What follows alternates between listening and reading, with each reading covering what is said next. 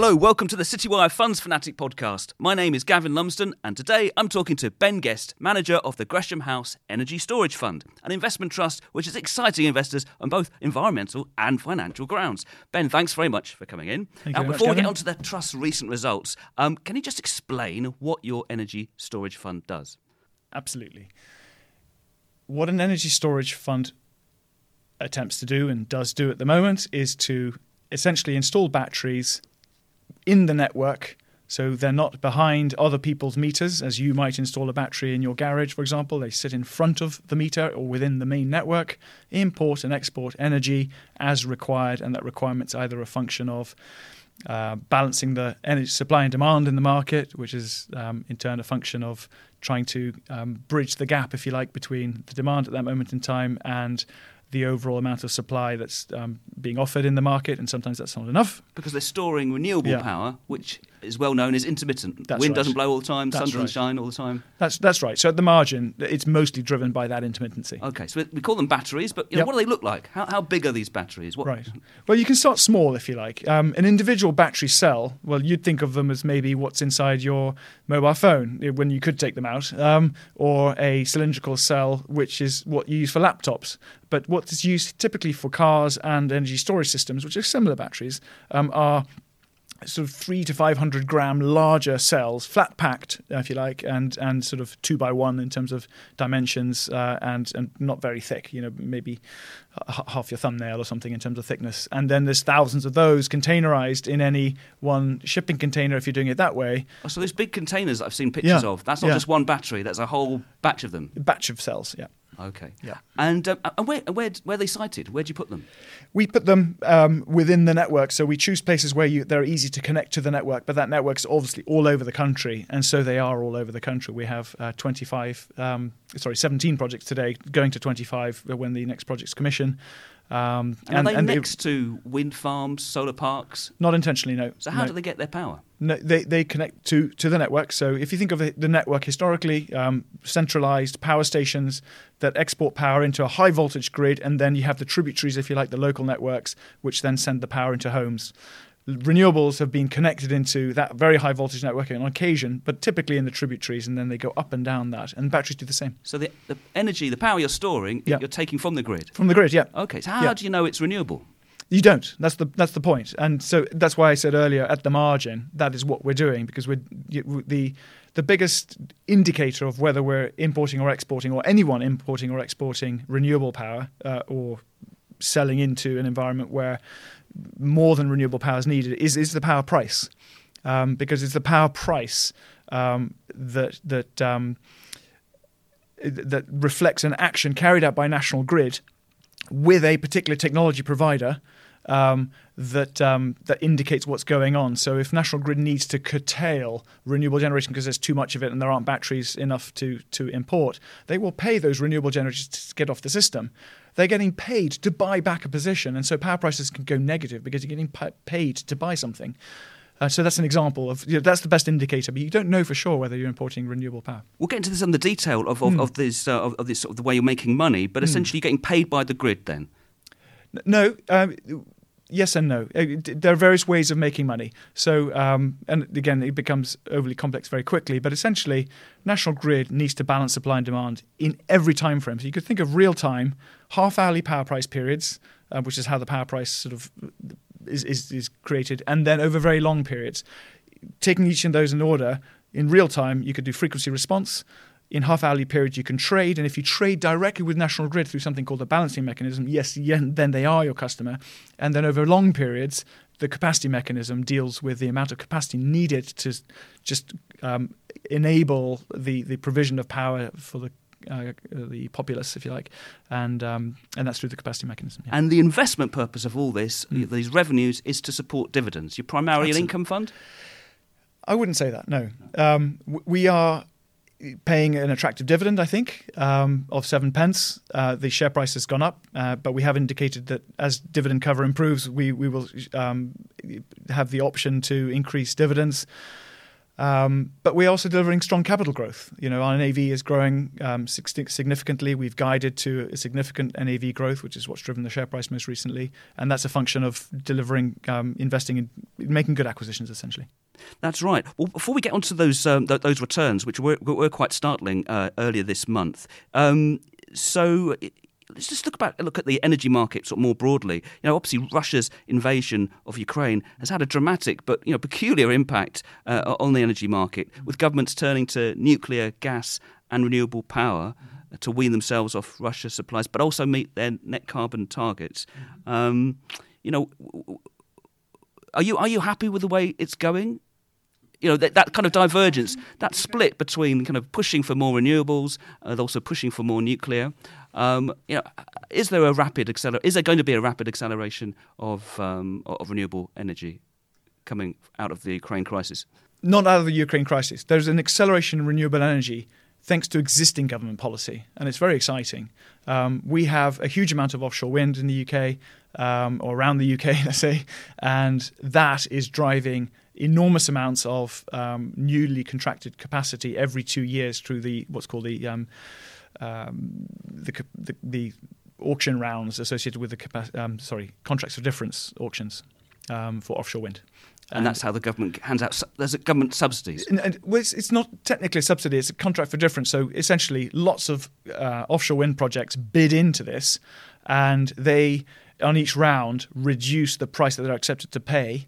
And eventually the auction clears at the level at which enough capacity has remained in that auction, and the price at which they're happy to stay in at is the price that they will get for all their power. And if the power price goes above that, they don't enjoy that. And in the current environment, what's ironic about all of this is that the government is making money out of those contracts for difference because the power price is so high compared with what people have contracted at. Right. And so the market is growing. How big could the fund get? By the way, do we call it GRID for short? Sure. It's Gresham House Energy Storage, but the ticker is GRID. It's GRID, yeah. It's one of two listed energy storage funds. Three, actually. Three now, okay, beg your pardon. But it's got a 30% market share, you said in the results. Yes, approximately. So how big can the market get? How big could the fund get? If you look far enough in the future, giving numbers offered up by National Grid's own future energy scenarios, 40 gigawatts of installed capacity in the UK alone is the numbers that they've put out. 1 gigawatt represents what? How many houses? I should have prepared for that question. I don't know that off the top of my head, but a small household would use on average a continuous kilowatt to 4 kilowatts for larger households. So we can do the maths on the back of that. So a gigawatt is certainly sort of 1 million homes or so. Yeah, I've got it written down somewhere. Half a million to 1 million, probably. 1 gigawatt, 750,000 homes? Could it be that sort of half a million to 1 million is what I said. 40 times that. There's a lot of homes. It's a lot of homes. Oh, yeah, absolutely. Yeah, absolutely. Okay. And then there's also the duration of the battery. So, of course, you can have connection capacity, how much power you can send in one instant, but how long can you do it for as a function of the battery size behind that connection. And at the moment, batteries are about an hour, but they're likely to head up towards 2, 3, 4 hours over time. So the longer you can supply power, the more money you can make. In theory, yes. Basically speaking. Basically speaking. Okay. Let's get on to the returns that you're making. The results this month showed that since your launch, the end of 2018, up to the end of last year, you'd made a total investment return, including dividends, of 55%. But then in recent sort of updates and forecasts, you're talking about making about 24% in the first half, up to 24% this year, yes. Which is nearly double what the return generated last year. So that's quite an increase. Yes. And it's been caused by you trading more of the power. But could you just give me I'll break it down. Break it down. How are you achieving that? Because that seems, I've got this idea that the GRID is a sort of steady Eddie kind of income fund, but these are quite dramatic increases in investment return. So if you look at the existing operational portfolio, it is you could think of it as more steady Eddie. So it's generating a good yield in excess of covering the dividend, and excess cash can be reinvested in the business, and that's all good. But that can't drive the sorts of returns that you're seeing. What you're seeing at the moment is very large incremental growth in the capacity that we've installed. and a lot of that is coming through shortly in terms of commissioning timeframes. That leads to an integration of that capacity into the portfolio and then a revaluation opportunity at the weighted average discount rate. The weighted average discount rate is lower than the returns indicated by our financial models, which means that then there's an uplift in the NAV of those projects, or NPV of those projects, which then drives the overall NAV. Good. Just hold you there a second. So as these projects sort of come on stream and get more established, I can see the value of them goes up. Exactly. Where you're losing a little bit is on discounts, and these are, I know that they're not investment trust discounts. We're not talking about share price discounts, but we're talking about the rate at which you're valuing the cash flow coming off your the discount rate. Yeah. So any future cash flow is discounted at a particular discount rate. That's agreed with our independent valuer and the board. And that's what's applied. And we use quite a high rate, but despite that high rate of 10.8%... And the higher the rate, the kind of lower the net present value. Absolutely. So as that rate comes down, as things get kind of less risky, then the value of the portfolio goes up. Correct. But nevertheless, the higher the IRR, or the overall expected return, compound return from those projects over their life, the higher that is over and above the weighted average discount rate of the fund, that's then applied once these projects are in the fund, the higher the potential for revaluation and upward driver of the NAV. Okay, so what are you doing to produce these increased returns in the first half of this year? Okay, so we've had several projects, and in total we've got about 415 megawatts of projects in construction, compared with a base of 425. So when you're growing the base of business so much, and each project is then revalued upwards on the back of their commissioning, or being in construction and then again in post-commissioning, that then drives the NAV, because you've got, say, a penny or two or more per project. The NAV being the net asset value. Sorry, the underlying value of your absolutely. Portfolio. So when you're growing the base of business so much, that's what drives the growth. And so we've announced our pipeline in the past, and we still do. And when we're going from 425 to upwards of 800 this year, but our total pipeline speaks to ending up at about 1,600 megawatts. So you're going to treble in size, potentially? Treble plus in size from where we are today over the next and if you're growing like that, basic question, but if you're growing like that and other operators are growing like that, perhaps, are we going to see these batteries all over the place in the way that we've got used to seeing wind farms and solar parks? Yes, but they're less visible. Right, you can hide them behind fences or shrubbery, and they're usually very close to the network connection points, which basically means they're not, around people.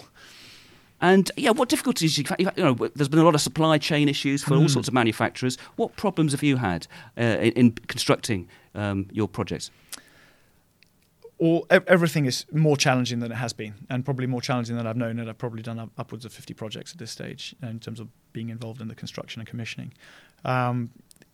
Ordering kit, whether it's what we call inside the fence, the main project, or whether it's kit that's used to connect to the main network. Those are typically on longer lead times anyway, but now they are in longer lead times still. And where are you getting these components from? Are they coming from China, coming from abroad? Or? Yeah, so you've got big mainstream electrical equipment manufacturers like Siemens being used for the connections. You've got Chinese battery manufacturers, and got Korean battery manufacturers as well, so all over. Okay. Another question, I saw the reference to a term of degradation in the results. Yes. So, batteries degrade. That kind of makes sense. But what kind of technical issues, problems are you encountering? Well, we've got a very good track record in terms of uptime. So keeping these things online so they can make us money. That's a really important term as well. And then you've got the degradation term, or we look at it the other way around, which is state of health. In other words, it's degraded by, if it goes from 100 and degrades by 3%, the state of health is 97%. In other words, you can still store 97% of what you could have stored on day one. It doesn't mean that 3% of the batteries have died. It's just to make that clarification. Absolutely. And these big gains that you've been making recently, are they exceptional? Are they a bit of a one-off? Because your previous strategies, you've talked about becoming more commoditized, the returns are coming down, but you're moving to trading. That's a bit different. You're taking the lead there. But can you keep being on the front foot, or will the returns generally decline as this market becomes more established? We won't generate. You can't compound at the sorts of returns that we're doing at the moment forever. We continue to maintain our or being happy with our overall ambitions of 8 to 15% over the longer term, which we put in our IPO prospectus and restated and spoke to in latest announcements. I think that's a comfortable rate of value creation, so total return to investors. I'm confident with that. Obviously, right now we're delivering more than that because we're growing the portfolio very quickly, and I think given how big the market will become, I think that we'll continue to grow the megawatt base very significantly, as we spoke about a moment ago. So yeah, I'm not a strong answer, but certainly the guidance we've given as the long-term return of 8 to 15 is what we're happy to stick to. So those financial returns sound attractive. We were speaking the day before Earth Day, the annual Earth Day. I'm just wondering, I can imagine it's the investment opportunity that's driving investors, but are environmental considerations also a big motivation? Huge motivation. Personally, for me, that's the reason I'm in the industry. There are returns that you can generate, or you can create a good career in any sector, but I'm passionate about this sector. And that's renewables overall, but specifically on energy storage. It's a really critical technology, and we can talk about why, but in terms of its size. If our main form of energy consumption becomes electricity, and I'm talking globally here, it's not just a UK phenomenon, through electrification of cars, clearly well on the way, electrification of heating, well on the way, although more slowly. That means that, and most of that electricity is generated from renewables. You suddenly, and by the way, bear in mind that electricity forms only 20% of global energy consumption, and same ratio in the UK.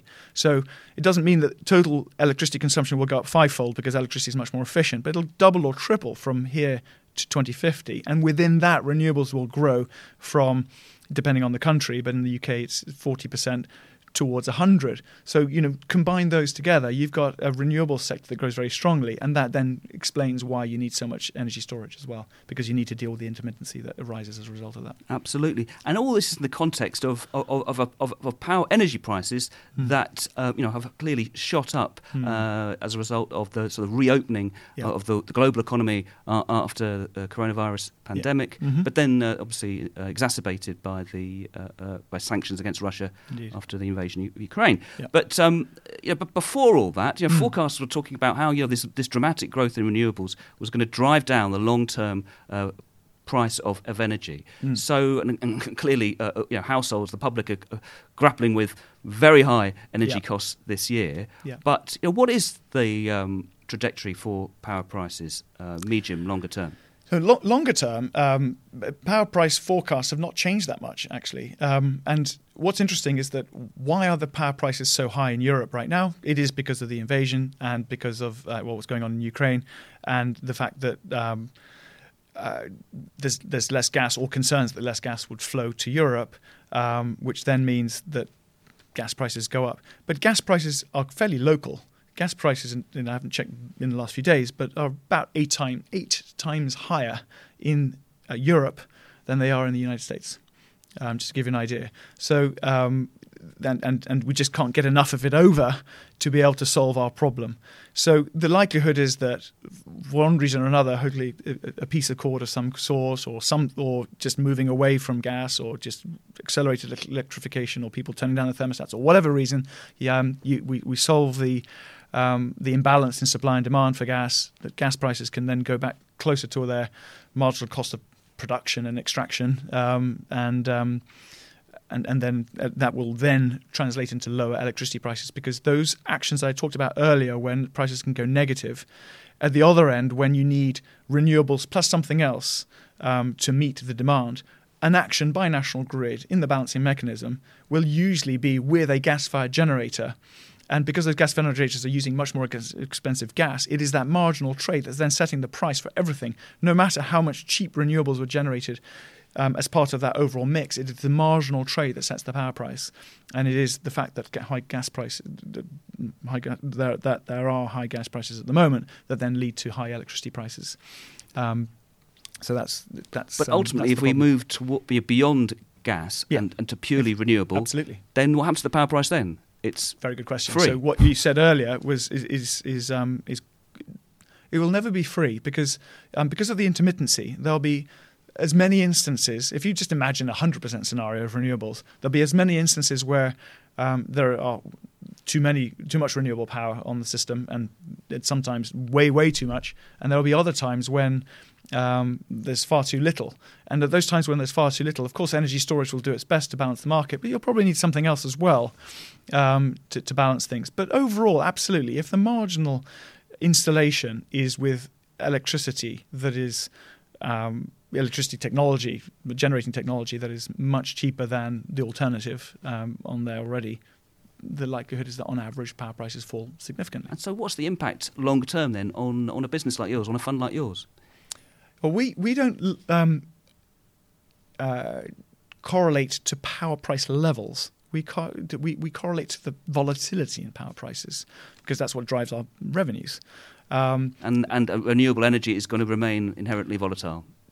Absolutely. So absolutely. There's a role for there's a commercial. There's a commercial role. Now, of course, if you look really far ahead, at the moment we've got renewables that at times overgenerate because that's what they do, or are expected to. So National Grid preemptively sort of takes them off the system. That leads to negative power prices, and we buy at those times at the margin. But if there are lots of batteries installed, which are creating artificial demand and supply, you can think of them as artificial sources of both of those, and there's excess generation. If there's enough demand created by those batteries at times, the price will go up at those times, and same goes with the supply. If we can provide more power at times when it would otherwise be in a critical situation, the power price will fall at that time. So the volatility has the potential to contract, but it's far in the future, and it won't go away completely.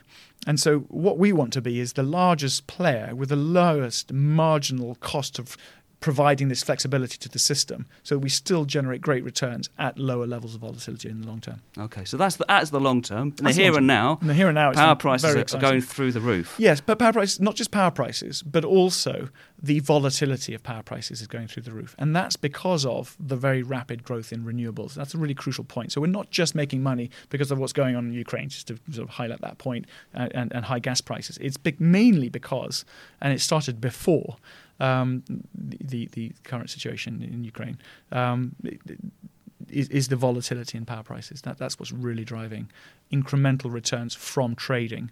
And so as a second source of revenues, having enjoyed a few years of frequency response being the dominant source of revenues, trading generates similar returns. Okay, but so you're making good returns for your investors during this uncertain and historically challenging times. Yeah. But did you have sympathy for for ordinary consumers who are facing their these escalating bills? Yeah. What should the government be doing more to? What can the government do to shield people from the big increases to come?